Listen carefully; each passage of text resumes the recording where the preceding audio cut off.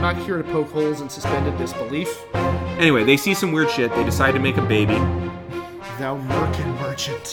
Who gives a fuck? Oh my god, we just want to start calling you Damien Yells at school boards.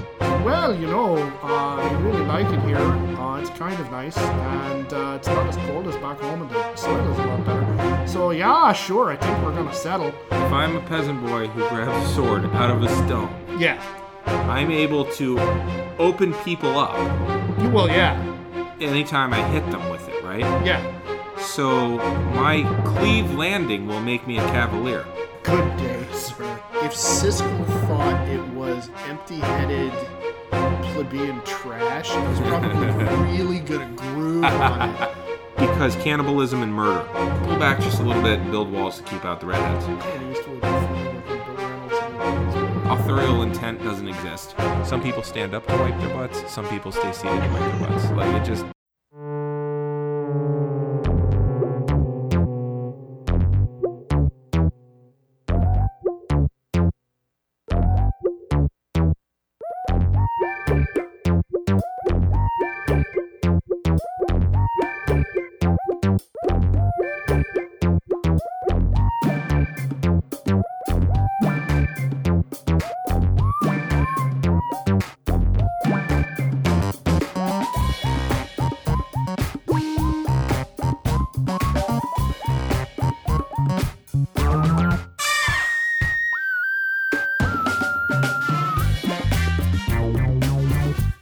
This is a geek history of time, where we connect memory to the real world. My name is Ed Blaylock. I'm a world history and English teacher at the middle school level here in Northern California.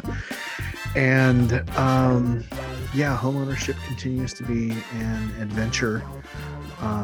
We're getting all kinds of stuff done, and we're watching the budget that we had when we first moved in here for getting things done.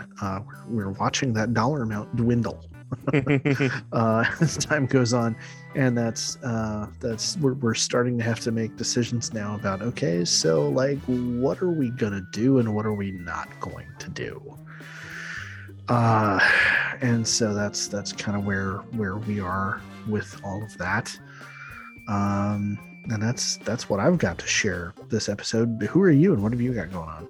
Well, I'm Damien Harmony. I am a Latin and drama teacher up here in Northern California, all around Union Thug. So I got a question. Does it feel like an accomplishment seeing that number go down? Or is there an impending sense of panic seeing that number go down? Because you're seeing very material changes happening to your house. The accomplishment comes from seeing the stuff happening with the house. Ah, okay. The dollar amount shrinking is a sense of impending panic, because we kind of like there are things we still want to get done that we know now we're not going to have all the money to do. And so now does that mean forever, or is that just in this round and then in a few years you get to come around to the next thing? Ultimately it means in this round, but it feels a little bit like forever. Kind of like, okay, and now anything we do from here is going to be a major upheaval because this is setting, like the concrete is now set. The cement is going to harden. We're getting the flooring finished, and because for example, one of the things we want to do is there's a wall separating our kitchen and our living room, and we really want to take that wall out. I'll take half of it out. And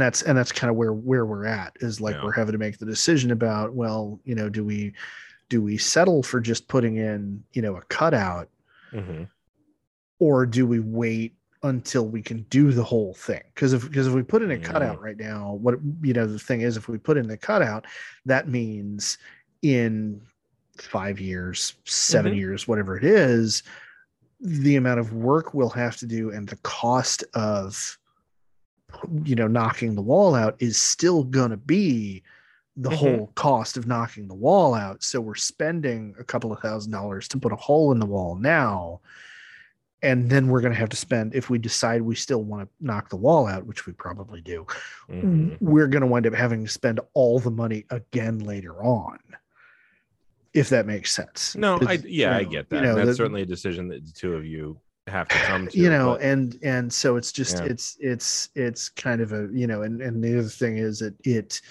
if we leave part of the wall in, that has an effect on what we're going to do with the flooring. Okay. Yeah. And if we decide later on that we want to knock the whole wall out, then that may lead to, well, okay, if we do that, then we're going to have to rip out part of the flooring and redo the rest of it. That kind of thing. Okay. It's an issue of, ripping the whole Band-Aid off now or not kind of thing. And, we're getting to the point where we have to make the hard decisions about what we're going to do with that. So it's, it's a hard decision.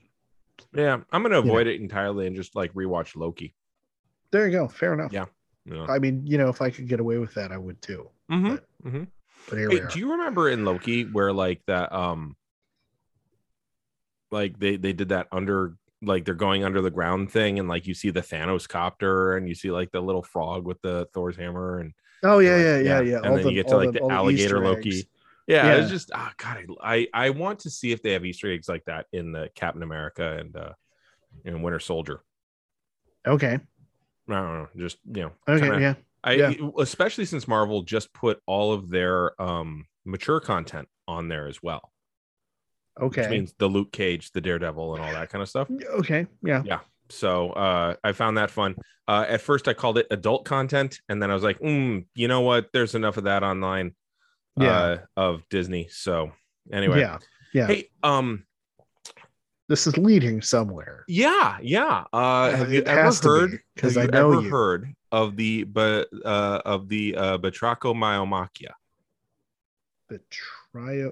Batrachomyomachia. Okay, so there are two possibilities going on here. One, you're bringing up a term that I have never heard before. Possible. The other possibility is that this is a term I've heard before, but it involves a language that uses pronunciation that's different from Latinate, and so you have no idea how to say it properly. It's Greek, so I actually do have. Okay, so okay, yeah. All right. I got so some. All right, so yeah, I got no. I have no idea what you're talking about. Well, the Greek word batrachos means frog, and the Greek word mis means mouse, and the Greek word for battle is machē. So if you put it all together, the Batrachomyomachia is the battle of the frogs and the mice. Okay, no, I am still no. Oh, you're gonna love this. I'm unfamiliar. Take the Iliad and make it animals. And it's by the way, just so that we have something more fun to play with. I love words. Oh, okay. The German version is Froschmauskrieg. That sounds very German. Yes. Frogschmauskrieg. Frogmauskrieg. Okay, yeah. All right. So, okay. The Batrachomyomachia is. Go ahead and say Batrachomyomachia just for fun. Batrachomyomachia. Close enough. Yeah. Okay, that works. So it is a parody of the Iliad. Okay. And many will attribute it to Homer, although there's no actual evidence that Homer existed. So I would love it to be true, but Homer, as far as we can figure, Homer might be kind of a synthetic individual. Yeah, kind of a catch-all composite. Yes, yeah, composite figure for any number of pre-writing. But let's pretend for a second that he did write the Iliad and the Odyssey, and then he turned around and said, "But what if there were frogs and mice instead of like Greeks and Trojans?" Okay, I would love to live in that world, but it's obviously doubly dubious. Yeah.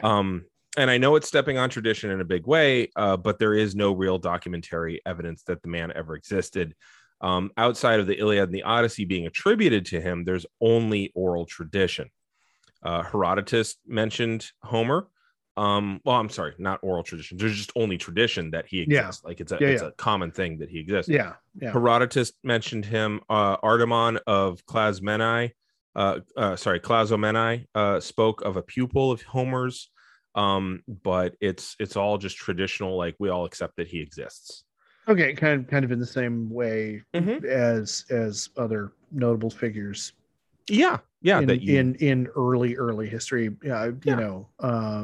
Bronze Age or a little later. yeah, I'm trying to remember. Plato, is it Plato or Socrates that we're not sure? I think it's Socrates, we're not sure. Aristotle, we know for sure. yeah, Theoretically, he and Plato wrote about a guy, Socrates. yeah. Okay, Yeah. Socrates is the one. Yeah. Yeah. Okay. So Yeah. So I'll leave out the obvious similar one. kind of thing. Yeah, So, well, yes, I appreciate the Yeah. gentleness to my own Thank you. predilections. Yeah. In many myths and traditions and legends, it's said that he's blind, or that he's the product of a water nymph, Chrytheis, and the river Meles, and that he himself was a blind bard on the western coast of Anatolia. Okay. So kind of The cool. water nymph, Yeah. the water nymph thing I was not familiar with. I know. It kind of makes sense given how many people came from water nymphs back then. Yeah. Just kind of a thing. Yeah. Regardless of his existence, the Batrachomyomachia is attributed to him, but actually not only to him. The Romans attributed it to him, but that's basically because they were Romans and they copied whatever the Greeks did. Yeah. Plutarch, a Greek who was living under Roman rule and eventually granted Roman citizenship, Yes. who wrote literal tomes, he attributed the Batrachomyomachia to an author named Pigres of Halicarnassus, who was an ally to Xerxes. And there is stylistic connective tissue from his other works to the way that the Batrachomyomachia was written. This guy Pigres. So an ally of Xerxes, meaning a Persian supporter. Advisor. Yeah. Advisor. Okay. Yeah. Others will attribute it. Partisan. Yeah. Even. Yeah, that's a good word for it. Yeah. Others attribute it to anonymous authors at the time of Alexander. Okay. So we're kind of in that realm. Even Lucian of Samosata, who is a Syrian poet who adopted Greek culture, who is the satirist who had all the good fortune to live during the time of the good emperors of Rome. He occasionally gets credit. I find that really hard to believe. Other than the fact that he's a satirist, it just doesn't make any damn sense to me. Yeah. And besides, this is parody, not satire. And Roman satire was specific in its flavor of satire, which Lucian absolutely did. And this ain't it. Okay. But what we do know is that it's probably was written between the 8th and 5th century BCE. Okay. Now, regardless of its author, regardless of its age, the Batrachomyomachia is about 300 lines long. It holds true to epic meter, which is dactylic hexameter. If you want to know what dactylic hexameter is, listen to Public Enemy's Bring the Noise. That rhythm. Okay. It mostly clung to Homer style. Yes. That's a remarkably I want to say contemporary, but yeah, we're it's 1989. But yeah. But yeah, comparatively contemporary. Yes. Yeah, well, yeah, just okay. Granted, since we're talking about the Mycenaean era, practically. Yeah, that's just the dichotomy there. Yes, it's kind of interesting. Yeah. Okay. It's like, hey, you want to know how Homer sounded? Listen to Chuck D. Which makes me think Homer would have been so much cooler with Terminator X, like spinning records behind him. That would have been rad. Well, wouldn't everybody have been though? Yeah. I mean, I still would like to be. Yeah. So it clung to Homer's style and word choice whenever possible. In the Byzantine era, so we're talking from like the 330s to the 700s, so after the Nicene Council, essentially, it was a school text. For what? For grammar? Yeah, for grammar, for understanding epic poetry, for understanding meter, all those things. Okay. That's a really long time to be a school text, and they saw a lot of value in that. Well, especially it's an interesting thing to consider anything being a text for that long a period of time when the idea, like our whole paradigm of schooling Right. is, 200 years old. If that, Like like we're kind of stretching it pretty public hard. schooling, like You we're know, talking maybe like any massive numbers. 150. Yeah, at A best, century even and a half that. at best. Yeah. Yeah.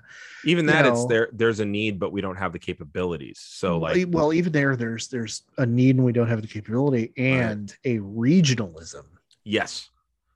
Certainly within the United States. And I Yeah. mean, if we look at European models of, well, okay, we want to start working on public education, we're looking at post Napoleonic era Mm-hmm. for sure. Yeah. And And even then, only for the rich. yeah, Yeah. certainly Kids were at the working. very beginning, yeah. Yeah. But we're looking at yeah, I forgot where I was going to go with that, but Oh, just I for a mean, book to be used for that long in yeah, public well, schooling, yeah, it's kind it's of longer than we've had a country. public. It's longer than we've had a country. It's longer than public schooling has been a paradigm. Yeah. And so this was something that bore a remarkable weight of tradition. Yes. Quite so. Like, okay, so this is what we learn how to do this with is Mhm. this work. Mm-hmm. Yeah. Okay, just through force of cultural inertia. Yeah. And I think inertia is a really good word for it, because that's another word for tradition. Inertia means you don't go anywhere. Tradition Okay, means you don't go anywhere. all right. So Fair. no, don't innovate. This works, especially with the Roman model of we're going to beat creativity out of you. But also here's something about froggies and mice. So they did, man. Like it was if Biff was in charge of school, like that's Rome. I love that analogy. In charge of school, So, and yeah. So, all right, but there's a whole lot of questions occurring to me, but I don't want to tread all over wherever you're Sure. planning on going with this. So okay, so this was used for 400 years, Mhm. give or take. Yeah. As this is how we're going to teach you grammar and epic poetry and all these structures. It was certainly this is how we're going to do it. They certainly also made them read the Aeneid, and and stuff like that. That was so all you true can too. understand what the jokes are. Yeah. You have to. Yeah. Okay. All right. So now the whole of the battle takes place in one day, ending at sundown. So 10 years down to one day. The initiating event wasn't so much the stealing of a woman, but that the Mouse Prince, the grandson to the Mouse King, named Sycarpax, also known as Crumfilcher, or Crumb Snatcher, hiding, or he hitches a ride on the back of the Frog King, who is called Physignathus, also known as Puff Cheeks, who is the son of Pelion, Muddy, and Hydromedusa, Water Queen. And he hitches a ride with him across the river. Okay. Crumfilcher spends a lot of time bragging about how much he eats good foods and how fearlessly he annoys the humans. And now there's an Americanized version or an anglicized version of it that kind of tries to keep to the meter and the verse. So I'll try to be as faithful to that as possible, but I'm not going to sacrifice understanding. So, quote, "The floods are thine abode, while I partake with man his sustenance. The basket stored with wheaten loaves, thrice kneaded, escapes me not, nor wafer broad, enriched with balmy sweets, nor ham and slices spread, nor liver wrapped in tunics silver white, nor curds expressed from sweetest milk, nor sweeter still the full honeycomb coveted by kings themselves, nor aught by skillful cook invented yet of sauce or seasoning for the delight of man. I am brave also, and shrink not at the sound of glorious war, but rushing to the van, mix with the foremost combatants. No fear of man himself shakes me, vast as he is, but to his bed I steal, and make me sport, nibbling his finger's end, or with sharp tooth fretting his heel so neatly that he sleeps profound the while, unconscious of the bite." So that's Crumfilcher bragging that he bugs the humans. Okay. There's a whole train of thought that leads me to something. It's interesting that so much of of epic poetry in the Western tradition, Mm-hmm. because it has these very similar themes of bragging about what a badass I am. Yeah, it's the Because Ariste. yeah, well, because this is a parody Mm-hmm. of something that we see in the Aeneid, Yes. and this sounds almost entirely like Mm-hmm. something that we would hear Beowulf bragging about Mm-hmm. in the mead hall at Harrow Yes. before he fights against Grendel. Mm-hmm. It's this, and there is a separation in time between them, Mm-hmm. because the Trojan War is the Achaeans, which is Bronze Age, Right. and Beowulf is early Iron Age, and so we're Mm-hmm. talking several centuries in difference Mm-hmm. at least. But it's still I find it interesting that it's the same theme. It's in warrior culture. Even You sing even your yeah praises ahead of time so that they yeah know who they're fighting, yeah and so that they either back the fuck down or they step the fuck up. yeah Yeah. okay, So just yeah, yeah. and I go and back to Chuck even D. in parody. Yeah. Well, yeah, Yeah, because you're doing a parody is being very faithful to the brand. that's true. Weird Al does not just like get lazy when he's doing That's other true. people's music. That's true. Yeah. White and nerdy, Mm-hmm. yeah. So what do you call it? Chuck D Mhm. in Bring the Noise. It's never badder than bad, and Yeah. he just goes and goes for lines Oh yeah. about how you can expect that this is me. Here they go Yeah. again. Now Puff Cheeks gently rebuts him. He says, "Stranger, thou vaunts much thy dainty fare, but both on shore and in the lake we boast our dainties also, and such fights as much would move thy wonder. For by gift from Jove we leap as well as swim, can range the land for food, or diving seek it in the deep." So cool, man. I can swim and climb, so I'm gonna talk shorter. Yeah. um Yeah. and then he Puff Cheeks asks him, says, basically hop aboard and come with me across the lake, check out my place. And at first, Crum Filcher is the son of Troxartes, by the way. So he's the Yeah. grandson Yeah. of the king, but he's the son of Troxartes, also known as Bread Muncher, and Licomile, lick meal, which oddly sounds exactly like it. Yeah. And the grandson of Tirnoctrates on his mom's side, also known as Chaw Bacon. He is hesitant to take such a ride. But in his discussions with the lakes or at the lake's shore, Crum Filcher is persuaded by Puff Cheeks that all will be well, and it'll be well worth the journey. So Crum Filcher climbs aboard and does fine so long as he can see the shore. But as they get further out, Crum Filcher does get more and more frightened. And he drags his tail and it acts like a rudder, and he has some control over how they go because he's a little freaked out.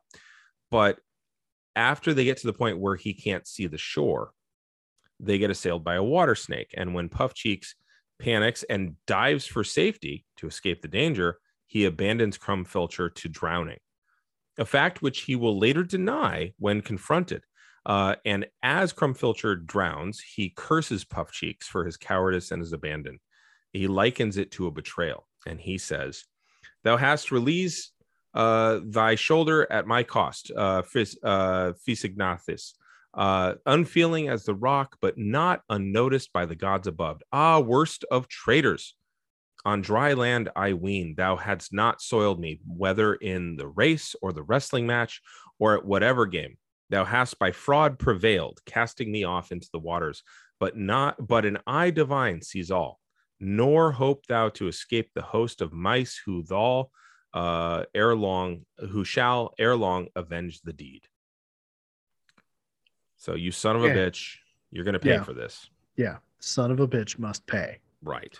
And then he drowns. Yeah. Now, This was witnessed by Lycopinax, also known as Lick Dish, who heard and saw everything from a different shore. He quickly brings word back to the mice, reporting the treachery. This was, after all, their prince. The mice were furious and summoned a council to the house of Bread Muncher, the king of the mice, to petition for war. Bread Muncher was easily persuaded, given his rage at the loss of his kin. Bread Muncher says, friends, although my damage from the frogs sustained be greatest, yet is yours not small. The 3 children I have lost, wretch that I am, all sons, a merciless and hungry cat, finding mine eldest son abroad, surprised and few him, lured into a wooden snare, new machinations of unfeeling man, for slaughter of our race, and unnamed a trap. My second died. And now, as ye have heard, my third, his mother's, and my darling, him Physignathus hath drowned in yon abyss. Haste, therefore, and in gallant armor bright, attired, march forth, ye mice, now seek the foe. Okay. And then one of my favorite parts comes in. They get ready for battle with the help of the god of war, Ares. And what I love about it is the clothing that they wear is so adorable.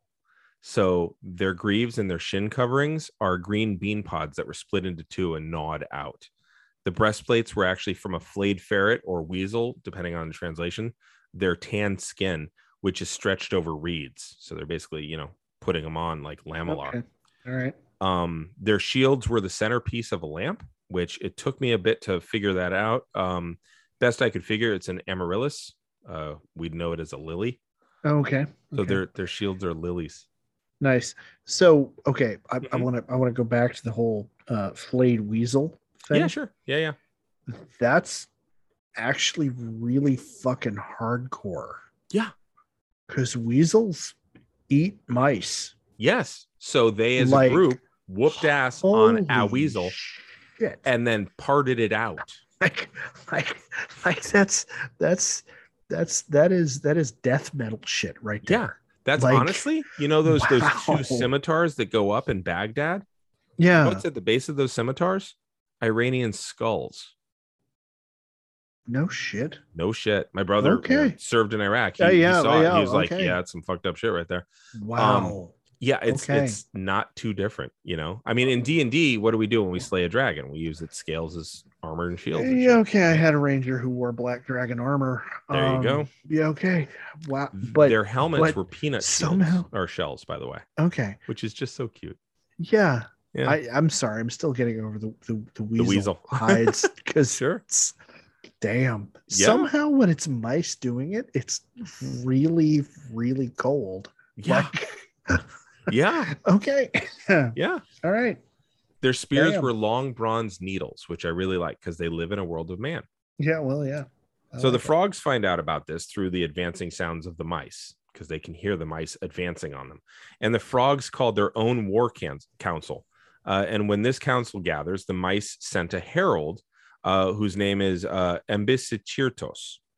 Ambisicitros. Okay. Also known as Potstalker, who was the son of Tiroglyphus, cheese scooper.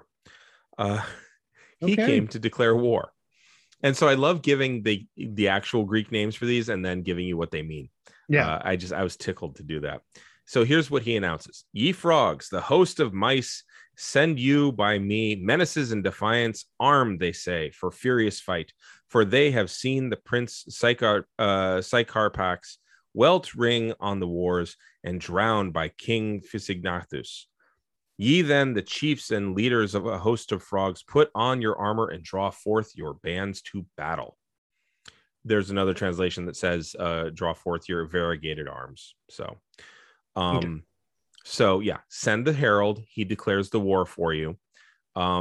Very, very, I mean, we're talking like this is the formal way of declaring war. Hey, you've got it coming. Here we go. Now, King Puffcheeks, pressed by his council, denied having killed Crumb Snatcher. Here he falters. He says, my friends, I neither drowned the mouse nor saw his drowning. Doubtless, when he strove in sport to imitate the swimming of frogs, he sank and died. Thus blame is none in me, and these injurious slanders do me wrong. Consult we, therefore, how we may destroy the subtle mice, which thus we will perform. Armed and adorned for battle, we will wait their coming where our coast is most abrupt. Then, soon as they shall rush to the assault, seizing them by the helmet as they come, we will precipitate them, arms and all, into the lake. Unskillful as they are to swim, their suffocation there is sure, and we will build a trophy to record the great mouse massacre forevermore. So they're going to come, and we're going to kangaroo the shit out of their dingo. Okay. We're going to grab them and drown them. And then he bade them to arm up. So frogs transform. Their shins were armored by mallow leaves that were wrapped all the way around. Okay. Their chest pieces were green beet leaves. Their helmets were cockle shells, and their spears were sharp reeds, and their shields were cabbage leaves. It's just so cute. I'm just going to say I'm betting on the bronze needles here. Okay. Fair enough. Like, sure. You know, from a strictly you think the bronze needle that stabs slowly will get through the cabbage leaf? There you go. Well, sure. yes. Yeah. Yes. The slow needle pierces the shield. Sure. Yes, we know this because we've read Dune. Right. What I have to kind of mention here is, and again, the parallels to other literature in the Western canon. You're talking about the herald, the mouse herald talking to the frogs. It reminds me very strongly of Henry V. And the question to Exeter, what does the English king say to the Dauphin? What message does he send to the Dauphin? And the response from Exeter and Brian Blessed, by the way, in the now I'm completely forgetting. And anyway, in Henry V, one of the best performances as Exeter. Oh, is this the Brian Blessed, the Kenneth Branagh one? Kenneth Branagh, thank you. I totally blanked on Kenneth Branagh's name, but scorn and defiance, slight regard, contempt, and anything that may not misbecome the mighty sender doth he prize you at. Thus says my king. Because it's one of those wonderful, like, okay, and now we really see that Shakespeare is an Englishman through and through, right? In his characterization of the French prince, saying, well, I'm not him, but what does the king say to the Dauphin? And Exeter's like, no, it's you. Fuck you. Yeah. He says, I don't speak to Dauphins. Yeah. No, fuck you. Yeah. And again, the theme of I'm the messenger, and what I'm here to say is fuck all y'all. Right. Like, we're like, no. I'm fully taking advantage of the tradition that, like, you don't cut the head off the messenger because it allows me to say, no, fuck you. Yeah. Forever. So the frogs phalanx up. They actually phalanx up, and they await the mice on the shore. Okay. Now, at this point, Zeus declares that the gods should probably take sides because this argument is quickly turning into a Donnybrook. Now, Zeus says, let's take sides in this one. Yeah. Right? What did he say in the Iliad? You remember? I don't remember. Let's not take sides. Right. They all took sides. And he's like, y'all, we're getting hurt. This is not cool. This is not acceptable. Yeah. So he takes sides, and he suggests to Athena, hey, you should side with the mice. And she rebuffs him, citing that a god could get wounded by such warriors.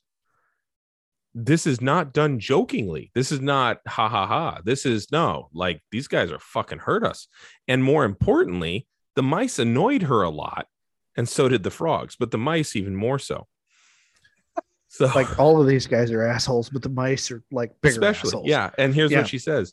She says, "My father, suffer as they may, the mice shall have no aid from me, whom much they wrong, marring my wreaths, they plundering of the oil of my lamps. But this of all their impious deeds offends me most, that they have eaten holes in my best mantle, which with curious art divine I wove, light, easy, delicate. And now the artificer whom I employed to mend it, clamoring demands a price exorbitant, which moves me much to wrath. For I obtained on the trust of those costly threads, and I have not wherewithal to pay the arrear." So they chewed through my favorite shit. No, I'm not helping them. Okay. And then she goes on, because they gave her specific annoyances with the frogs as well, explaining why she's gonna stay neutral in this. She says, quote, "Nor love I more the frogs, on purpose more to succor even them, since they not less, dolts as they are, and destitute of thought, have incommoded me. For when of late returning from a fight weary and faint, I needed rest, and would have slept, no sleep found I. These ceaseless croakers of the lake, noisy, perverse, forbidding me a wink. Sleepless and with an aching head, I lay therefore until the crowing of the cock." So the mice chewed my shit up. So Yeah. fuck them. Yep. The frogs kept me awake. So fuck them too. Yes. I'm out. Yeah. Okay. But she also, go on. I can't. I just have to say, as somebody who regularly has to deal with, 6th and 7th graders talking about how one another have wronged each other. I kind of have to say I have never identified with a Greek goddess more. Yeah. Like, I hate both of you. Fuck off. Right. Like, I'm rooting for injuries. I'm rooting. It's like when Dallas plays the Raiders. Like, Yeah. no, I just want to see people hurt. Right. Yeah.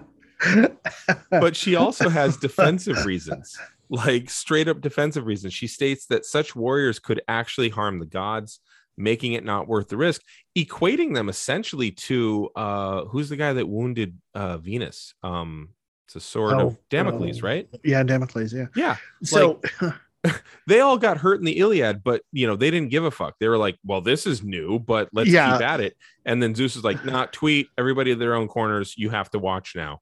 Yeah. And in the Iliad, and in this one, she's like, no, man, these guys will fuck us up. So Mm-hmm. So when this was written, was this heresy? No, this was comedy. This was parody. Okay. And again, here's the thing. Warriors come in all shapes and sizes. Yeah, okay. Wars happen in the very big and the very small, and the gods are affected by all things. Okay. So here's what she says. By my advice, then, O ye gods, move not, nor interfere favoring either side, lest ye be wounded. For both hosts alike are valiant, nor would scruple to assail even ourselves. Suffice it, therefore, hence to view the battle safe and at our ease. So this is kind of a fic. Say again? Like, well, okay, within fanfic. Yes. One of the subgenres of fan fiction is the fic. Yes. Where fans look at something an author has done and gone, that was fucking stupid. Right. Like, why would you do that? Yes. So this is, in a way, this is kind of a fic where, whoever the author of this was like, okay, Zeus is going to be a dick, and he's going to say, all right, everybody, we gotta take a side, we gotta get involved. And Athena, being, the smart one, is going to be like, no, that's a shitty idea. Mm-hmm. That's going to go really badly. Everybody stay the fuck out. Right. Whereas in the Iliad, she was like, oh, yeah, fuck, I'll take sides. Oh, Ares, yeah. what side are you on? Fuck you, I'm on the other side. Fuck, yeah. Well, yeah. Which is so good. which is so awesome. And is like the entire reason that whole families of border reavers would choose a side. Whenever England went to war with Scotland, it'd be like, okay, what are the bells doing? The bells are going with England. Okay, we're Scots this time. Right. Fuck that. We're like St. Andrew all the fucking way. Fuck St. George. Right. No, like, no. We're wearing the saltire. Everybody get rid of your Red Cross shit. We're wearing the white X. Like, right. No, it's like, oh, so that's the side you're taking. Okay, I'm on the other one. Fuck you. Right. Yeah, and in this one, but here, because it's a parody and a fic, it's like, no, she's the goddess of wisdom. Yeah. Like, no, this is a bad idea. Yes. Don't get involved. Right. Like, when have the gods ever said that other than to be dicks? Never. Right. And here they're like, fuck, you know what, y'all? Get the popcorn. We're just watching. I'm out. And we got a badass up in everyone here. Listened. Everyone heeded her wisdom. And as a group, they all sat it out and watched a war that was to come. And then Zeus cracked the thunder, and it's on, baby. So the first blow was from frog to mouse. Hypsiboas, also known as Loud Croaker, wounded Lickman in the belly where the chest piece doesn't quite protect, and pierced his liver and killed him. Which, okay, that is a spot-on Homeric reference, because Homer loves to tell us exactly which organs get carried through somebody's body and out their shoulder. And based on the story, certain body parts get focus. In the Iliad, it was mostly hip shots, which is basically groin shots, because it was all about two people who wanted to fuck. In the Odyssey, it was a lot of head shots because it's Odysseus. Yeah. And Virgil, to his credit, fanboy that he was, he did the Aeneid. It was a lot of chest shots because Aeneas the Pious, it's his heart. So in this one, you get a lot of liver shots, I guess. I don't know. Let's keep track. Okay. So then Troglodytes, Hole Creeper and the mouse. Hole Creeper is his name, the mouse. He hurled his bronze needle and pierced Pelion, Muddy, deep in his heart, killing him. So the king of the frogs is now dead. The dad of the king of the frogs is now dead. Okay. Teotlates, Teotlaus, Beatman, the frog, then killed Embasicurtos, the pot stalker. Okay, right. Okay. Troxartes, bread muncher, the mouse king, whacked Polyphonos, whose name is great talker or loud talker, in the gut, who died from the blow. But then Limnocaris, marsh lover, saw this killing blow, and he smashed Hole Creeper with a millstone in the middle of the neck from behind and knocked him the fuck out. There is so much fun fighting in this. I'm going to read to you a few stanzas here. At him, Lycanor hurled a glittering lance, nor erred but pierced his liver. Trembling fled Crambophagus at the dread sight and plunged over the precipice into the lake. Yet even there found refuge none, for brave Lycanor following smote him even there. So fell Crambophagus, and from that fall never arose, but reddening with his blood, the wave and the wallowing in the strings and the slime of his own vitals near the bank expired. There was courage, there was cowardice, and there was royal assassination. Take a look. Limnicius on the grassy shore struck down Tyroglyphus, but at the view alone of terrible Ternoglyphus, appalled, fled Calamintius, cast away his shield, afar and headlong plunged into the lake. Hydrocaris, with a vast stone, assailed the king Terniphagus. The rugged mass descending on his pole crushed it. The brain coased through the nostrils, drip by drop, and all the bank around was spattered with his blood. Yeah, no mincing of words here. And there was even a drowning. Someone actually, because the frogs can take advantage of, they've got a swim speed and a run speed, right?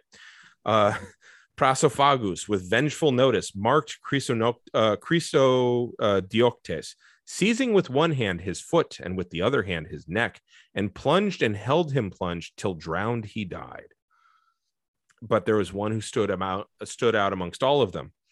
Quote, there was a mouse, young, beautiful, and brave, past all on earth, son of the valiant chief Artepibulus, Like another Mars, he fought, and Merry Darpax was his name, a mouse among all mice without a peer. Now, who are we really talking about? We're really talking about Achilles here. Yes. Because, I mean, obviously. Yes. Now, his name means slice snatcher or wealth share plunderer. So basically, he takes the part. The Arpax means one who grabs things. Okay. He would have been the end of the frogs if he were to be allowed to fight uninterrupted. And he had genocide on his mind. He took a chess like so many Greek heroes. Like, yes. Let's not mince words. Just that here. Rage. Let's mince the enemy. Berserk. Yeah. So he took a chestnut husk and tore it into two parts and then wore them as kestises. So fuck yeah. Yeah, like have you ever that is hardcore. Yes, it is. Have you ever tried to crack open a chestnut without a nutcracker? Yeah. That shit's impossible. That's and he's just single-handed, and then he's like, these are my fists. That's like the European version of ripping a coconut in half with your bare hands. Yeah. Yeah. Basically. But as a mouse, and then you're and I'm gonna punch people with this shit now. It's like, well, because what else are you gonna do? I mean, really? Right. Come on. Yeah. Okay. I guess use it to hold your giant fucking balls. Well, there's that. Yes. So the only thing that stopped him, as all the frogs were charging forth to their death, was that Zeus stepped in and stopped it all.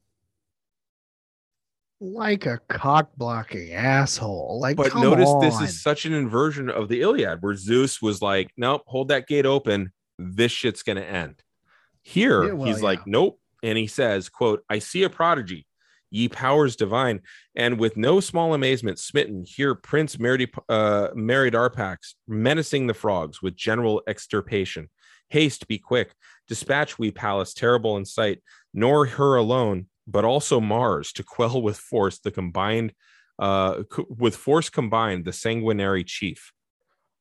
So I'm sending both of my children who are gods of war to stop this one mouse. He's literally asking. Yeah, he's asking Athena and Ares, both gods of war, to intervene and stop this mouse who fights better than anyone, lest he completely destroy the frogs. It's going to take two gods to stop him. And not just any gods, the gods of war. Yeah, no, I'm now fanboying over this mouse. Yes. Like in a big way. So this next part, it's interesting because in different translations, it's attributed to Juno or Hera, and other times it's attributed to Mars, Ares. I like it better if the war god himself said it, so I'm going to stick with that. I'm going to pull my Libby card. He says, quote, neither the force of Pallas is another word for Athena, nor the force of Mars, O Jove, will save the destined frogs from swift destruction. Let us all descend to aid them, or lest all suffice not, grasp and send abroad thy biggest bolt, thy bolt tempestuous, terror of the Titan race, by which those daring enemies thou flewest, and didst coerce with the adamantine chains Encleadus, and all that monstrous brood. So in other words, Ares sees all this shit and he goes, we can't do this ourselves, Dad. You're going to need to use your biggest Titan killing thunderbolt to stop this mouse. Get out the 44 Magnum. Yes. We can't. Yeah. That thing that you used to actually stop a Titan? We're going to need it again. Yeah. Bring that out. And even that didn't do it. Quote, yet cease not even at that shock. The mice from battle, but with double ardor flew to the destruction of the frogs, whom Jove from the Olympian heights sun crowned again, viewing compassionated their distress, and sent them aids. Sudden they came, broad-backed they were, and smooth like anvils, sickle-clawed. So the thunderbolt didn't do it, so he had to send something else. See if you can figure out what is broad-back, smooth like anvil, and sickle-clawed. Sidling in gait, their mouths with pincers armed, shell-clad, crook-kneed, protruding far before the long hands and horns, with eyeballs in the breast, legs in quaternion ranged on either side, and crabs their name. I spoiled it for you, though. They, seizing by his leg, his arm, his tail, a mouse, cropped it and snapped his polished spear. Appalled at such a foe, the miserable knight stood not, but fled heartless, discomfited. And now the sun descending closed the warfare of a day. Crabs? Yeah. The gods saw the destruction of the frogs and realized the champion of the mice, Arpax, would destroy them to a frog, and not even Zeus's thunderbolt would stop it. So it's time to send in the crabs. And that's literally where it ended. Like, I think there's a few other lines, but the war took one day, and it's a very satisfying poem. Not cats. No. In fact, a cat was kind of the reason that Crumfilcher was at the water, because he just escaped either a cat or a weasel. It depends on your translation. And that's why he's at the water talking with the king of the frogs, Puff Cheeks, because he's like, oh, God damn, I'm tired from running from that cat or weasel. But no, crabs. This is a funny term for me to use. Sure. Because, like, it's kind of obvious, but I feel like that's kind of a Deus Ex Machina ending. Like, we're not even going to pull in like a natural predator of mice. No. We're going to go straight to, sea spiders. But they're armored to the point where bronze won't pierce it. Okay. And they pinch things and they can snap things. And okay. Yeah. All right. Yeah. But yeah, it feels a little out of left field. Well, they are in a marsh. Okay. There's water. So... I'm not saying it's impossible, but I feel like that's weird. That's a weird direction for the poet to go. Yeah. Like of all things you could have brought in, like, okay, so Zeus's thunderbolt fails to do the trick. Right. And you don't bring in like owls. No. Or hawks. Nope. Or cats, which I already mentioned, or weasels or ferrets or nothing. Any number of other natural predators of mice. Right. No, instead you're going to go straight to crabs, to like bugs of the ocean, and you're gonna like, all right, cool. Now that's not where this podcast ends, because because of course not. In 1986, Simon Walterson was a human who had been cursed to become a frog by some unknown mystical witch. Destined to live his days out in Central Park as a frog named Puddle Gulp, he was as contented as one could be in such a situation. All you do in your day is you flee from the rats as they encroach on your territory. You eke out a living, and you live as long as life as an amphibian can in such situations. He even was the advisor to the king of the frogs at that time in Central Park, a guy named Glugwort. But one day he met a frog so massive, so strong, that it would change their destinies forever. This is a Thor comic, isn't it? Yes, it is. Yeah. And now we get to the title. Son of a bitch. Batrachomyomachia and Thor's frog face. Nice. Son of a bitch. Like, you mentioned that name, and I'm like, wait a minute. Yep. God damn it. Yep. Okay. All right. Remember when I said I was going to watch Loki? Yeah. And there's that frog? Yeah. Uh-huh. I have been wanting to do this episode since then.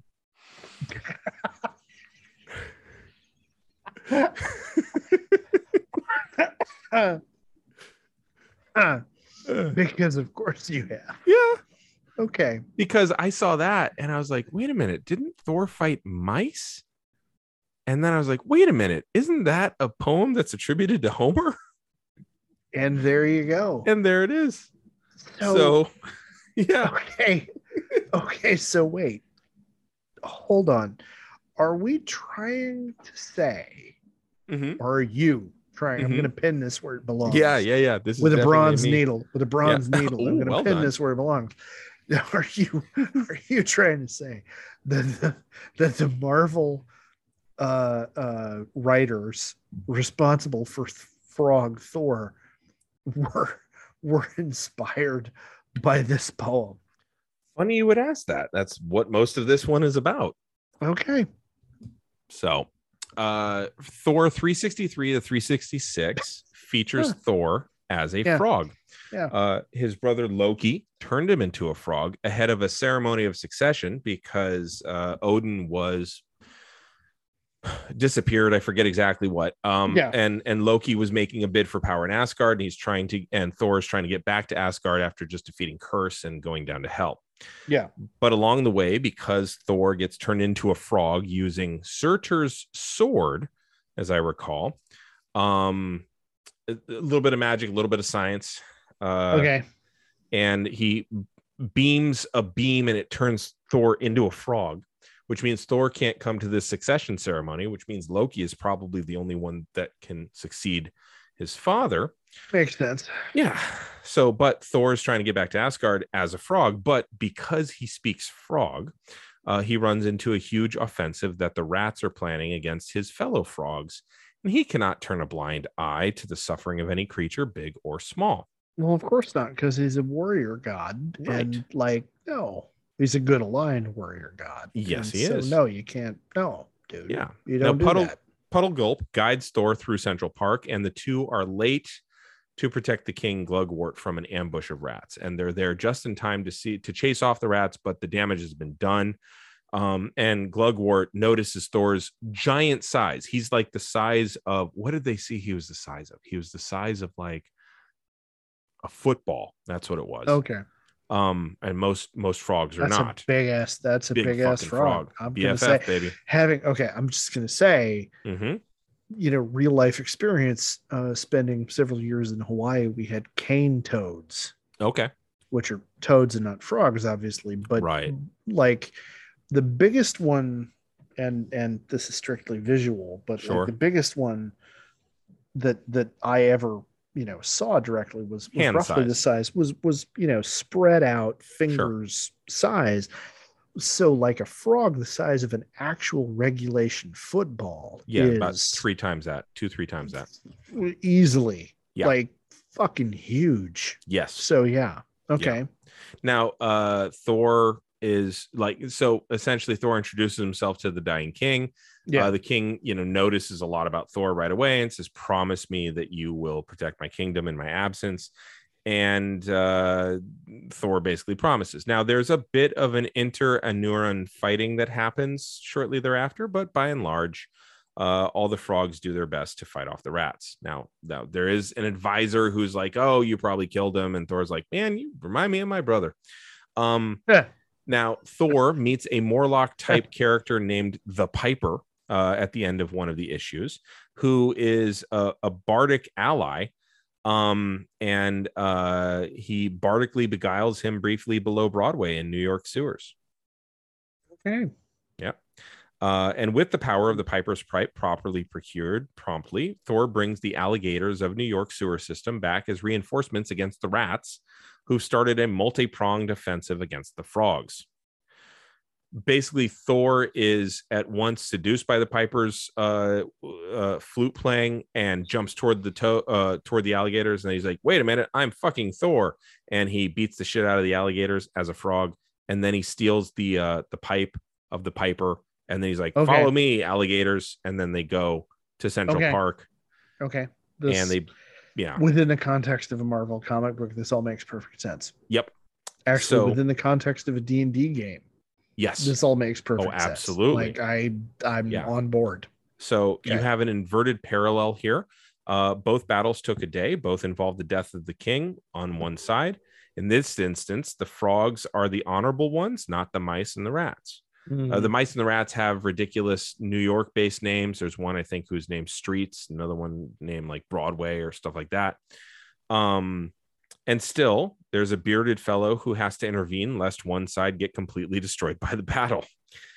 And there are larger, more deadly armored creatures who intervene on behalf of the frogs to avoid their slaughter. So it's a lot of parallels. Okay. The job is done. Thor heads for the resolution of the story, in which he becomes a much bigger frog version of himself for a while.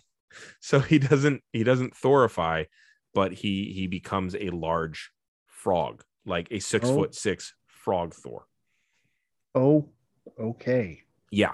So the one that you see jumping in that little jar as you go down to the underground in the TV show Loki, not what we're talking about yet. Now, we don't see much of Frog Thor for a while after this, right? So he gets turned back into Thor pretty shortly thereafter, but it's pretty badass to watch him as a giant frog. But in 2009, Puddle Gulp recovers a small sliver of Mjolnir. He's able to pick it up, which means he's worthy. And in so doing, he goes from being Puddle Gulp, Donald Blake, to being Throg, Thor. Okay. So you have the same transformation. Right. Okay. And he is as Throg in 2009. That's really the first time you see Throg as such. Okay. Now, you could say that Thor Frog was Thor Frog, and you could say that was Throg, and aesthetically very close. But honestly, it's 2009 where you see Throg. And he's wielding the mighty Frogjolnir. Okay, that's awkward. I'm like it probably reads easier than it says. Well, yes, there's that, but okay. Now he and Thor interact a few more times through the years. After that, he alerts Thor to the slaughter of the Morlocks and the Marauders, or by the Marauders. Okay, yeah. Which is kind of an interesting thing because the Morlocks are very much an X-Men thing, but they are also the under the sewers people in the 1980s for the X-Men, right? And the Marauders do slaughter them, and Thor is alerted to this by Throg. And even later, Throg becomes an integral part of the Thor Corps in Battleworld when Doctor Doom takes over everything and he creates all these different realms. One of them is the Thor Corps, and it's this. Think hard-boiled Thor detectives of every Thor that ever there was. Okay. But it's like hard-boiled detectives, but they're all Thor Corps. Like every Thor that you've ever seen a version of. Beta Ray Bill, Throg, Thor, Girl Thor, Jane Austen Thor, whatever. Yeah. Like all the Thors, and they're the Thor Corps, and they're basically the police force of that realm. And they're solving mysteries. It's bizarre. It's fun. I would not fucking jaywalk. No kidding. In that realm, like actually, I would jaywalk because you know what? They're all Thors. They're all going to be hella chill about that. Like, nah, Yeah, okay. But you do worse shit. You are in for it, son. Oh, yeah, no. They will hammer you. Now Throg ends up joining the Asgardians of the Galaxy. And while he's gone with the Asgardians of the Galaxy, fire goblins wipe out all of his frog friends. It's totally tragic. These things happened. Yeah, that's awful. Yeah. Why would you do that to give him pathos? Such a chill amphibian. Why have you got to do that? Okay, so what you're saying here is to harken back to our last episode where we explained fridging. They just fridged all those amphibians. Yes. Wow. Yeah. That's awful. Yeah. Jesus. Now I want to talk about Walter Simonson, for whom Puddle Gulp was named. He wrote Thor as a frog because he felt he could. Like he's the guy writing Thor for about 5 years, 6 years. Yeah. He had a long run. Yeah. Mm-hmm. And I think ultimately this Thor as a frog story was a let me up story. And just for people that don't that didn't think I could do it, that was a professional wrestling reference. A let me up match is the match that comes in after the really like the big feud, so that you can let the audience up for air emotionally before they invest in the main event. So it's when you have, and I'm going to use the term that they use because it's still in use. You have the midget wrestling, you have the gimmick matches, you have the women wrestling before they were taken seriously. You have all of these. Yeah. Popcorn match is another word for it, where you can go get some food, come back. It's let me up. It is when in Deep Space Nine they did the heist on the holodeck after Nog lost his leg. Right. You got to let me up, dude. And God, I like, think DS9 was so good I at need a doing that. break. Yes. I need a break. Yes. So in Supernatural, the Scooby-Doo episode. Haven't seen it yet. Oh, I'm still in shit. season 9. Okay. But okay, there were others though when they Yeah. did the black and white episode, or they did the We're in TV Land episode. Yeah. Stuff like that. Okay. Yeah, the Gabriel episode with TV Land. I'm going to kind of, to a lesser extent, I'm going to say the Fear Ghost episode. Which one was that one? They run into it's like an infectious curse. Mm-hmm. Yes, and yes. it's the one that leads to the famous clip that's one of my favorite things on the internet ever of Jensen Ackles doing Eye of the Tiger on the Impala. Yep. Is the Dean getting the one who is like, I'm afraid of nothing and nobody, being afraid of literally fucking everything for an episode. Right. And it's like, because Supernatural can pull it off, it's legit scary, but it's also hysterically fucking it's campy. Funny. Yeah. Or just the one where was it he channels the ability to talk to like a dog, to talk to a dog. Yeah.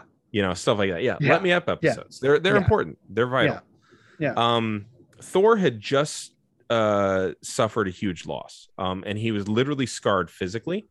And frankly, we needed a way to get past his scar and breathe for a bit in 1986. Mm-hmm. And then you could kind of use that transformation as a way of healing his scar and giving him a beard, because this is where you start to get blonde bearded Thor. Okay. And so here's what Simon said, quote, honestly, that story is kind of a parody of heroic fiction in general and of my own stories in some way, but it's told completely straight. One of the lessons I got from Stan and Jack in their comics, not only in Thor, but Fantastic Four and other works they did, was that really in those books, in that time and place, you could do almost anything so long as you kept a straight face. He goes on. My feeling is you tell the story you want to tell, keep faith with the reader all the way through, and pretty much go anywhere you want if you can do that well. So in the Thor frog story and in fairy tales everywhere, there's a lot of folk and fairy tale stuff in the Malekith tales, which are based in part on Celtic fairy stuff. So I could use any of the fairy tale stuff as grist for my mill. You go back to the Brothers Grimm and people often get changed into frogs, princes and stuff. So it was a standard trope. So I decided a frog was the way to go. About the time I did this, I was living on about a block from Central Park. We were a little south of the reservoir where the action takes place, but I knew the park pretty well, and they were always putting in rat poison to kill the rats. And they were always putting up signs saying rat poison, don't let dogs eat anything. That's the kind of stuff. So the background, how fantastical the story itself was quite real. And I think that was what gave the story a little gravity. So far, no mention whatsoever of the very clear antecedent of the Batrachomyomachia. So he comes by the rats because he lives near Central Park. He comes by the frogs because he likes Grimm's fairy tales and people get turned into frogs all the time. In fact, the thing that turns Thor, who slams Mjolnir as a frog on the ground, then he turns into 6'6" frog Thor. After that, I believe that's the point at which, a woman comes and kisses him to thank him. Just very Deus Ex Machina, and then he turns back into Prince Thor. Wow. Okay. Yeah. So the mention of Malekith. Yes. Sent me off on a tangent, and I had to look it up because I knew I recognized the name. Oh yeah, the Dark Elf. Yeah, and he is the Malekith the Accursed. Appears, and he's the primary antagonist in the second Thor movie, Dark World. Oh yeah, they're pulling hugely from Simonson's stuff for all three of the Thor movies. Oh yeah, and a real. I'm going to throw this out there. A real waste of Christopher Eccleston. Everybody says so. Yeah. Just like, oh my God. But the funny part was, I I immediately went to I heard the name Malekith and I thought of a uh, figure out of Warhammer Fantasy, who I haven't been able to back it up. There's it's also a dark elf anti-hero in a series of Warhammer Fantasy comic books. Okay. But yeah, so now I'm trying to remember in the comics, what was it that Malekith had done to Thor? Because we're talking about the trauma that he had suffered, and this was an opportunity. I believe he took his eye or his hand at one point. He handicapped him, literally. Okay, which you see in the movie. Like, that's the whole cutting off Loki's hand thing. Oh, right. Okay. Yeah. So that's in 86. Yes. Because now Thor just has this bad habit of like losing appendages in the MCU. He does. Because otherwise, how is he interesting? He's a fucking god. Yeah, well, that's a good point. Yeah. Because that's also a major part of and I'm forgetting the full title, but of when he winds up facing off against Hela in the movies. Oh, he winds Ragnarok. Up, in Ragnarok, he loses an eye. Right. I believe it's Malekith that takes his eye. Although I could be mistaken. It could have been his hand. Friend of the show, Gabriel Cruz, could correct us on either thing. Easily, yes, yeah. I'm sure, without even having to think about it. But because in the comics, the War Thor also winds up. I'm trying to remember whether it's a hand or an eye that he loses at the same time as in the comics, the half hammer, half axe version of Mjolnir, right? Showing Stormbreaker, which is actually that's the name of the Mjolnir that they give to Beta Ray Bill so that he can give Mjolnir back to Thor. So that's the kind of cool thing there, because in Ragnarok you see Beta Ray Bill's face on one of the buildings, as well as he uses Stormbreaker in in the Infinity War. So anyway, sorry, I got off on a tangent there, just because because I was trying to remember what the wound was that we were getting a let me up from. Right. Well, Thor walks around with his face completely covered, so I think there's this facial scarring that happens too. Okay. Like it's this red cloth that wraps around his head, lengthwise, and then around his mouth, so he almost looks like a 1980s G.I. Joe villain. Right. But in red. Yeah. So again, no mention of the antecedent, which is so clearly paralleled here, because I think he fell over backward onto it. Here's another quote. Once again, it was set against stuff that had basis in reality, as goofy as the idea was. And of course, I went for the urban myth, which wasn't Norse or God knows anywhere else, or God knows where else, like the crocodiles in the New York sewers. Tall tales and legends of any sort, I love them. Animal fables going back to Aesop, so it seemed to work pretty well. It fit perfectly in the plot as it was evolving at that point with Loki, and I am still really pleased how that story worked out, especially the last issue where Thor is really the large frog, but the business with switching hammers and how they all worked out, I was really pleased how that was able to turn out as a series of plot threads that all came together at the end. As a matter of fact, I think he fully fell over backward because I can find zero direct, purposeful connective tissue between the Batrachomyomachia and the Thor as Frog run. Simonson doesn't even seem to have read it anywhere. He mentions Aesop and fables. And you can hear his quotes above. He wanted to satirize heroism in general, which is what the Batrachomyomachia did. With his own personal New York existence serving as the tentpole to that. And yet the parallels and inversions are so clearly there that academics have already had their pass at the storyline, and the connections are clearly there. So this is parallel evolution. Yeah. And yet, like, so there's this guy whose paper I read, it was like 15 pages, which I really enjoyed. And in Thor stumbles. You always talk about how, like, you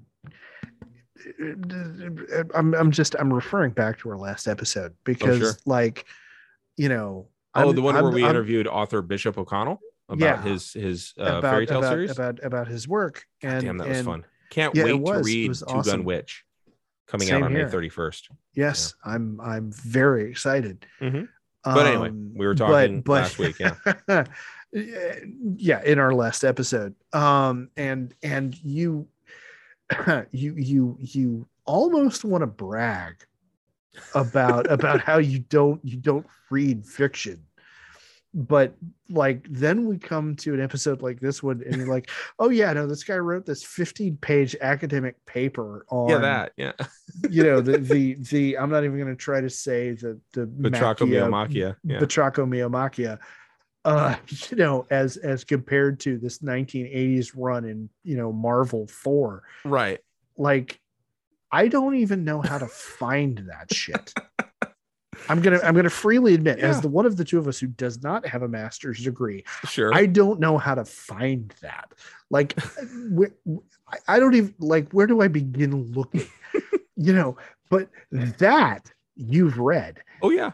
Anything actual nonfiction, historical, research of anything, you've done 25 pages of before we record an episode, which is why you promised me this was going to be a one shot, and I'm like, are you sure? Yeah. And now maybe I'm shooting that in the foot, but no, we're going okay. We're doing all right. Okay. Yeah. But dude, there's a reason I don't read fiction. I have all this other bullshit to read. You're spending all your time doing, reading 50... academic papers that the bibliography for that paper I counted was 65 sources. No, there were 71 different footnotes, and it was a 15-page paper. I'm like, Jesus, this is fun. Fuck. And I was enjoying the hell out of it. Yeah. I'm sure, because I'm listening to that and I'm like, okay, I kind of want to find that because it'd be interesting to read. But this is clearly somebody who comes from the Bryn Tannehill school of you need to cite all of your sources. Right. Why end notes? Oh, it was a good paper too. But anyway. I've never read Heinlein, and I have no interest in it. Shit blows up. I don't like. All right. I'm. You know what? I figured it out. Figured it out. You're the Siskel, and I'm the Ebert. Oh wow! I'm the straight-laced one.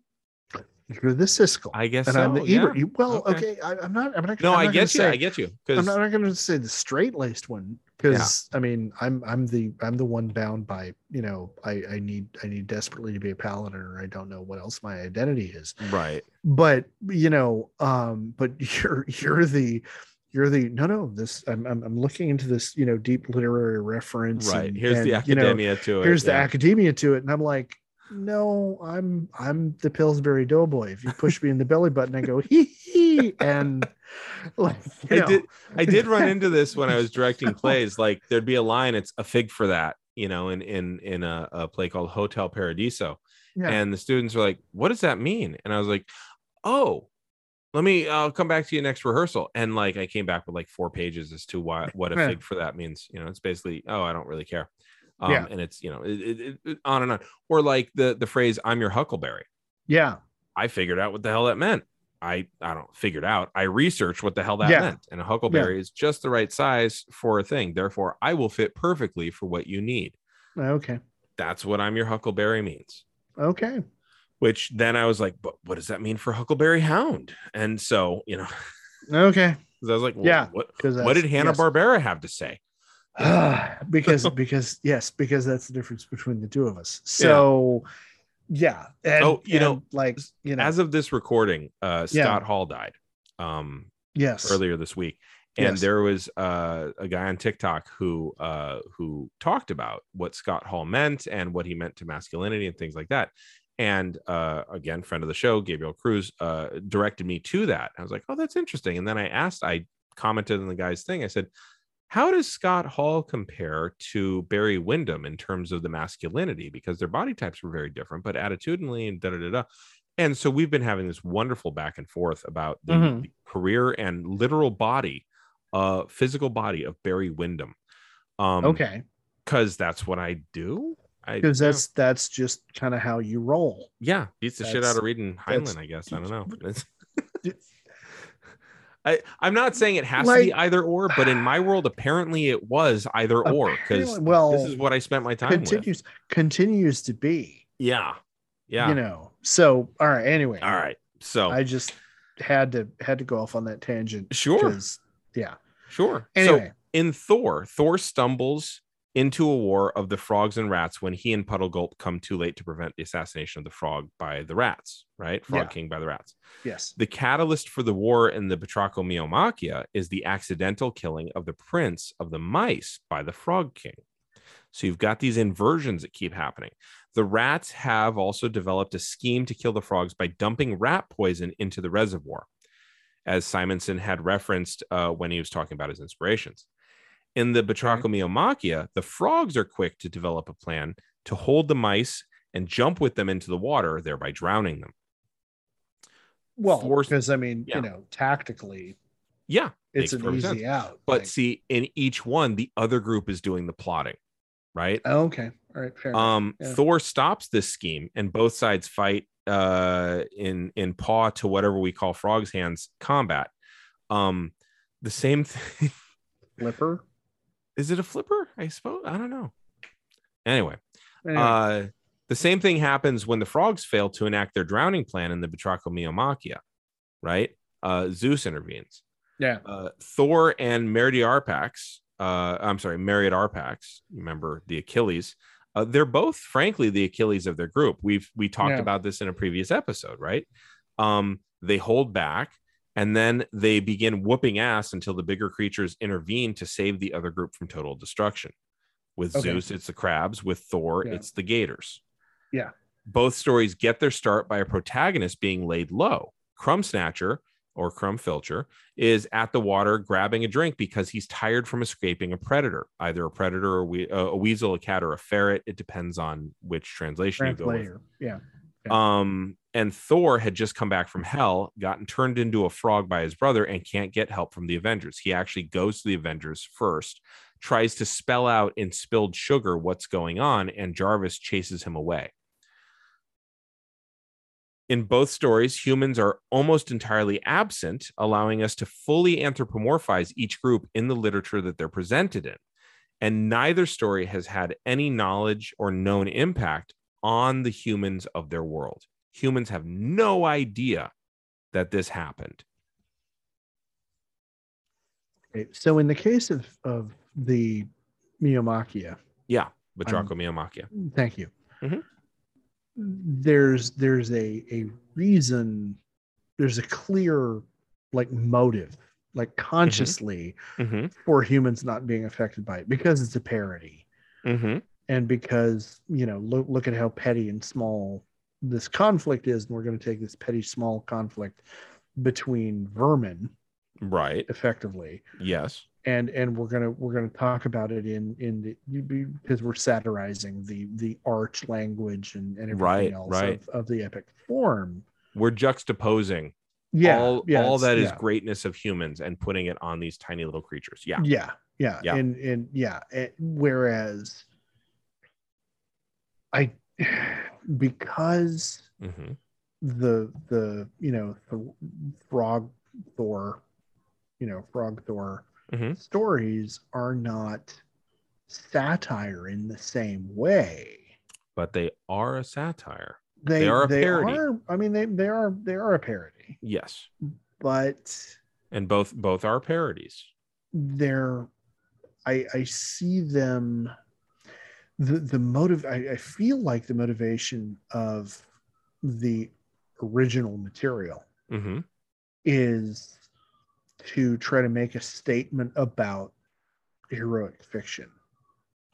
On some level, there's a critique involved in that, whereas with Frog Thor, I feel it's just like, hey, let's do something kind of goofy. No, but even Do you know what I Simonson mean? said, I'm Okay. criticizing the heroic storytelling. Okay. He All did right. that. Okay. And honestly, I think by doing that, he did what whichever the author's name was for the Batrachomyomachia also did. And again, it doesn't seem to be any connective tissue that I could find.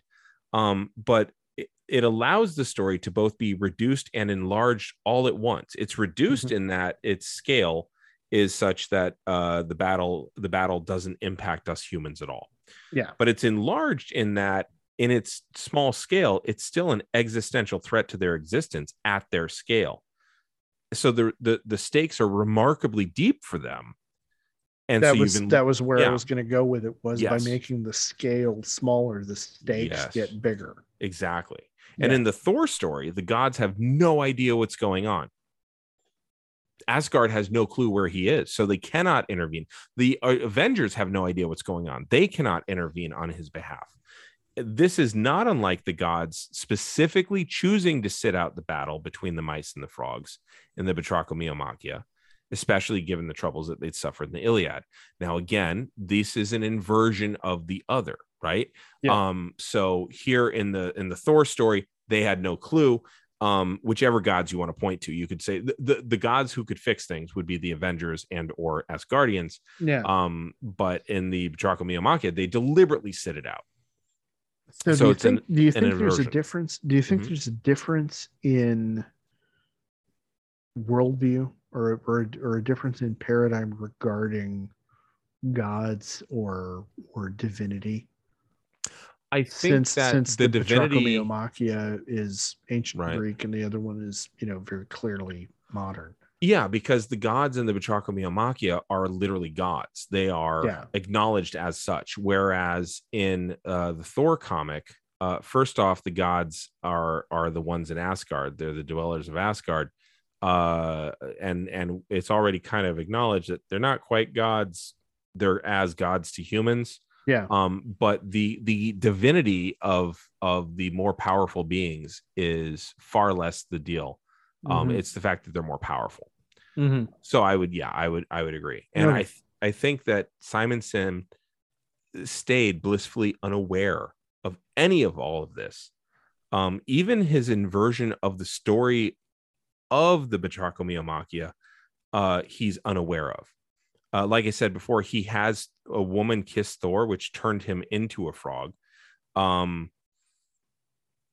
think Thor got zapped and then a woman came up and kissed him. That's what it was. I knew I was mixing that up. In the very beginning, he gets hit by Loki and then a woman kisses him out of the blue and was like, I just have to thank you, Thor. And then he turns into a frog, which just as Simon's a reversal of fairy tale paradigm. Exactly. Okay. And yet it's still fairy tale stuff, right? Still the trope that he's pointing to. He just went reverse there.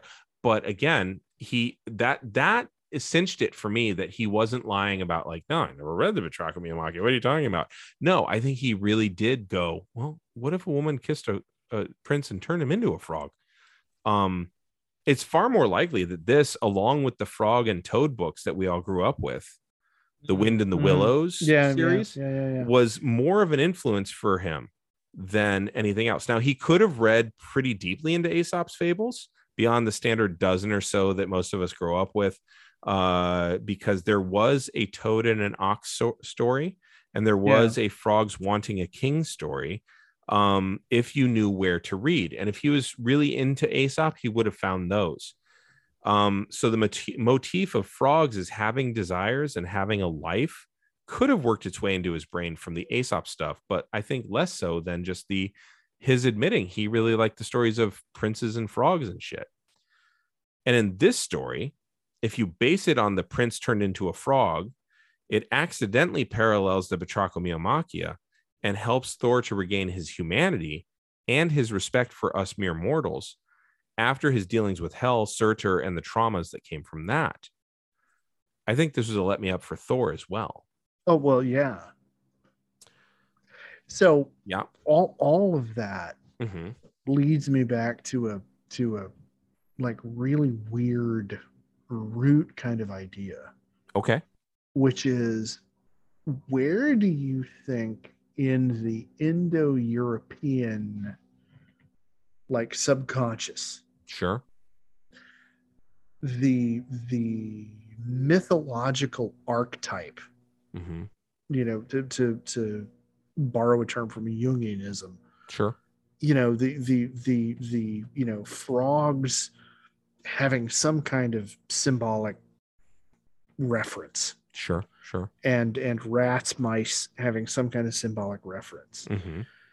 Like, it's interesting to me that without any direct connection, Mm-hmm. there is still that parallel. You know what I mean? Yeah. That those are the specific creatures that are involved in the story, and the fact that frogs have this very specific role related to like royalty brought low. Yes. Prince transformed specifically into a frog, Right. Yeah. Into a toad. Yeah. Absolutely. into a an amphibious creature. Mm-hmm. One that is neither fish nor fowl, as it were. Yeah. That is not. Maybe that's part of it. Is Uh-huh. the amphibian nature. Yes. Of frogs and toads. They're not. It's not seen as a boon. Yeah, they're not bound by the water, and they're not part of the land. They're in this weird in between space. Mm-hmm. And no, I think that's absolutely a part of it. They're a bastardization. Yeah, and they're ugly as fuck. Yeah, and they're not one or the other. Right. And they're ubiquitous.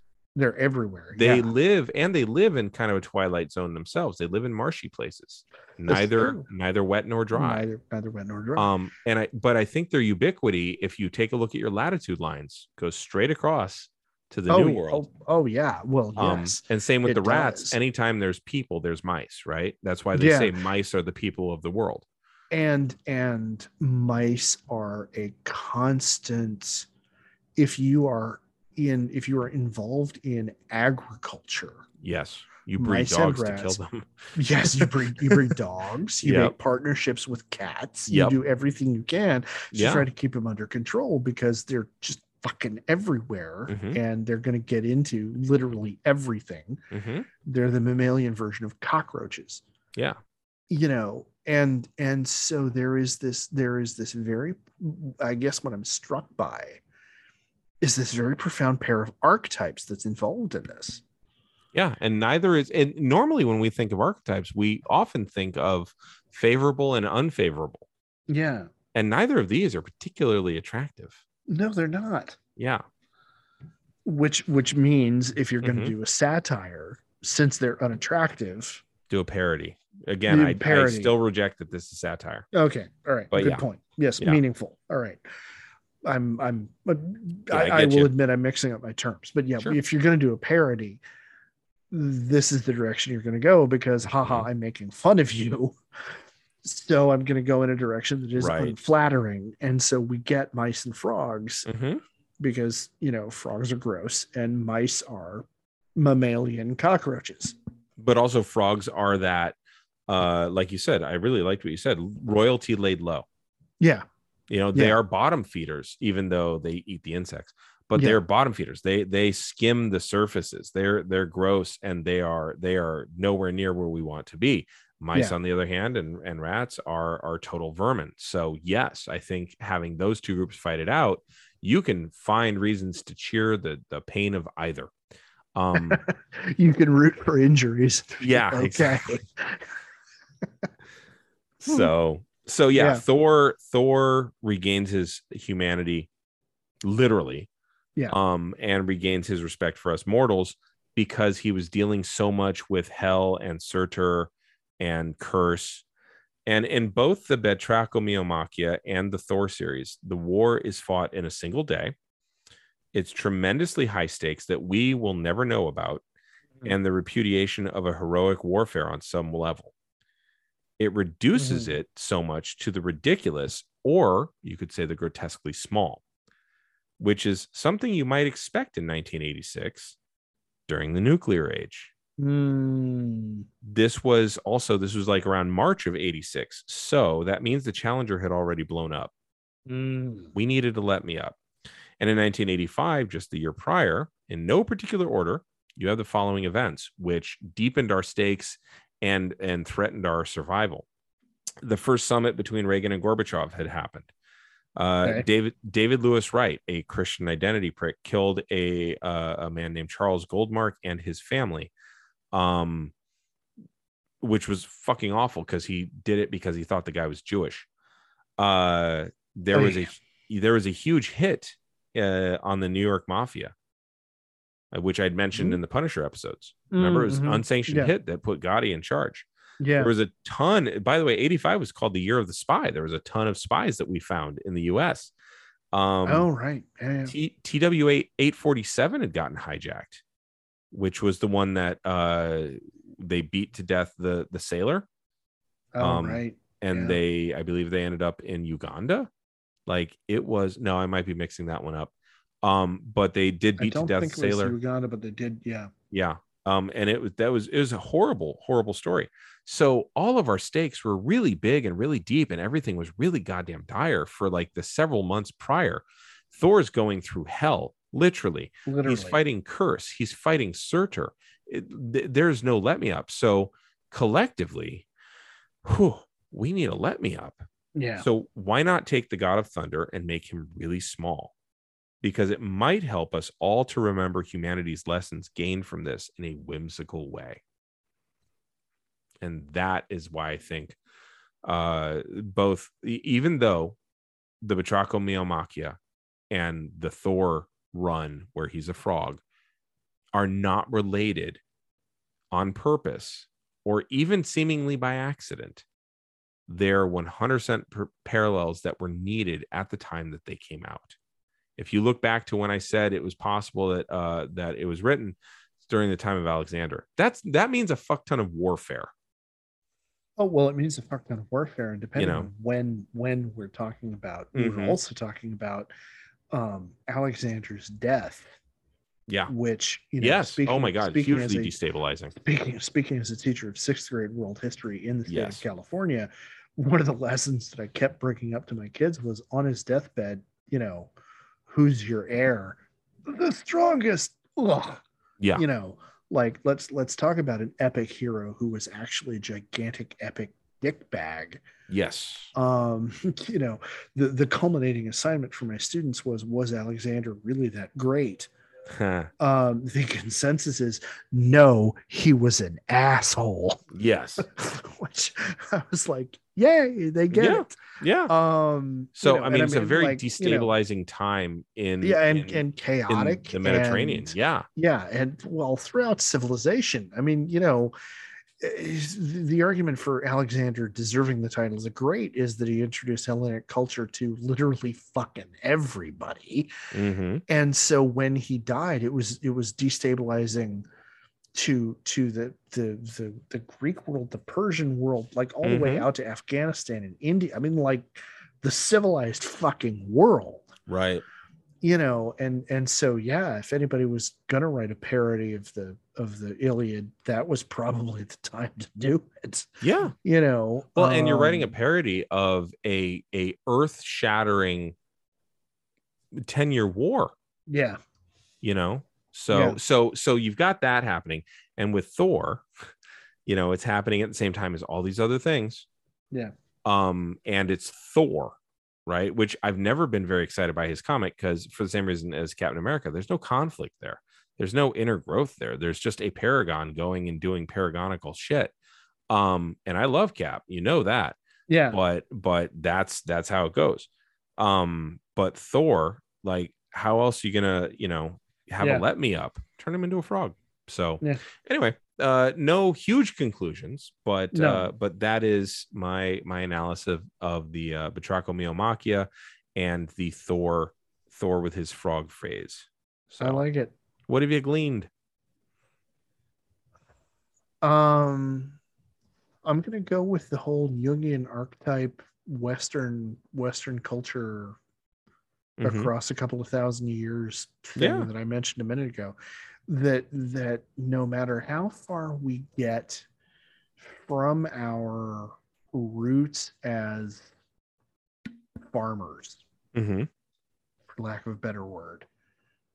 There are certain things that have become ingrained in our collective subconscious. Yeah. And the idea that, frogs are symbolically something in between and something lowly. Mm-hmm. And I'm going to stick with mice as mammalian cockroaches because I'm in love with my own phrase there. I still say they're the humans of the world. Well, yeah. I mean, yes, that works too, and still ties in with what I said. Yes. If you're jaundiced enough in your view of humanity, which like right now that's easy to be. Yeah. And I think it's remarkable to see literally the same symbols coming up thousands of years separated from each other, and in popular story. In popular myth, meant for children's consumption, by the way. Yes. Yeah. Since we're talking about the 80s and Marvel Comics, yes. Yes. Can't disagree with that. And also, speaking as an English teacher, I really wish I could get away with doing something as much a parody as the Greek word, the Batrachomyomachia. Batrachomyomachia. Thank you. As anything in my curriculum. The closest I can get right now is with my sixth graders in English. I'm taking them through Tom Sawyer. Oh, nice. And what's interesting about that is, of course, when it was written, Tom Sawyer was, this example of the idyllic American boy's childhood, right? And all of my students, well, not all, but the overwhelming majority of my students are like, this kid's an asshole. Like, I don't like him. Like, he's a liar and a cheat, and like he tries to get away with shit all the time, and like, what the hell? and that's what I'm working with. Like, a couple of years ago when I was teaching eighth graders, I was trying to teach them Fahrenheit 451. And it was like, don't you all fucking get it? No, of course you don't get it. You're eighth graders. Right. I wish I could do something as I wish I could do, the War of the Mice and the Frogs. But your district actually might have funds that they could put toward a classroom. I could, and I'm going to recommend this as a book in just a couple seconds. Okay. So I can send you the link to it. And hell, I mean, we got Persepolis back when our district gave us money. Grant you, I'm teaching high schoolers, but absolutely you could get a class set of Batrachomyomachia. All right. Yeah. So speaking of which, what are you reading lately?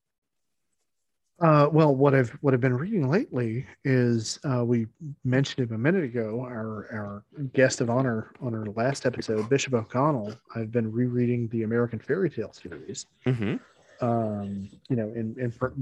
preparation for him coming on the show, and two, just because once I got started reading it, it's an amazing series of books, and if I can make time to read anything, that's what I want to be reading. So the Stolen, the Forgotten, and the Returned are awesome awesome works, and I highly recommend all of them. So that's what I've been working on. How about you? Well, I'm actually rereading The Battle Between the Frogs and the Mice, a tiny Homeric epic, which was a new translation at the time that it was written by A.E. Stallings, with illustrations by Grant Silverstein. So nice. You could find that. Yeah, you can find that on the Amazons. You could probably find it elsewhere if you don't want to give money to them. But I strongly recommend it. It is a fun read. It's only 300 lines long, which just by way of comparison, the Aeneid is 9,500 lines long. This is 300. So this is a very teeny tiny, yeah. Okay. And hell, I've read half of it to you. So, but I strongly, I urge people to read that. So yeah, where can people find you on the social medias? I can be found on social media at Mr. Blaylock, Blaylock on TikTok. I can be found at Mr. Blaylock with no underscore on Instagram, and I am at Blaylock on Twitter. And where can you be found online, sir? You can find me at Duh Harmony on Twitter and Instagram. You can find me at Duh Harmony1 on TikTok. Slinging puns, how I torture Ed. You can also find me. Let's see, by the time this drops, we will have already done our show, and we'll probably be on another lockdown, to be perfectly honest. But you could still find me in those other places. You can find us collectively at geekhistorytime.com, and you can find us on Twitter at geekhistorytime. So you could look for us there. I think that's about it, right? That is pretty much, that's pretty comprehensive. Cool. Yeah. So go check out those things. Oh, and also you can find this podcast. If this is your first time listening, first off, wow, what a treat. Second off, we have so much of a back catalog for you to check out. Yes. So I strongly recommend you go back and urge you to go back and go through the buffet and see what treats you might find there. If you like books, then look for the episodes where Ed is leading it. If you like big giant robots, look for Ed episodes. If you like really weird ass connections to ancient history and science fiction, you go find my episodes. So yeah, I mean it's all in the titles. Go look them up. But you can also subscribe to us on the Apple Podcast as well as Stitcher. We were on Spotify, but never mind. So find us on those two places if you don't want to go to our website all the time for the latest updates. And the Apple Podcast app. Yes, the Apple Podcast app. Yeah. Rate, subscribe, review. You know the drill. 5 stars because we earned it. And then tell us why. So cool. Well, for A Geek History of Time, I am Damian Harmony. And I'm Ed Blaylock. And until next time, keep rolling 20s.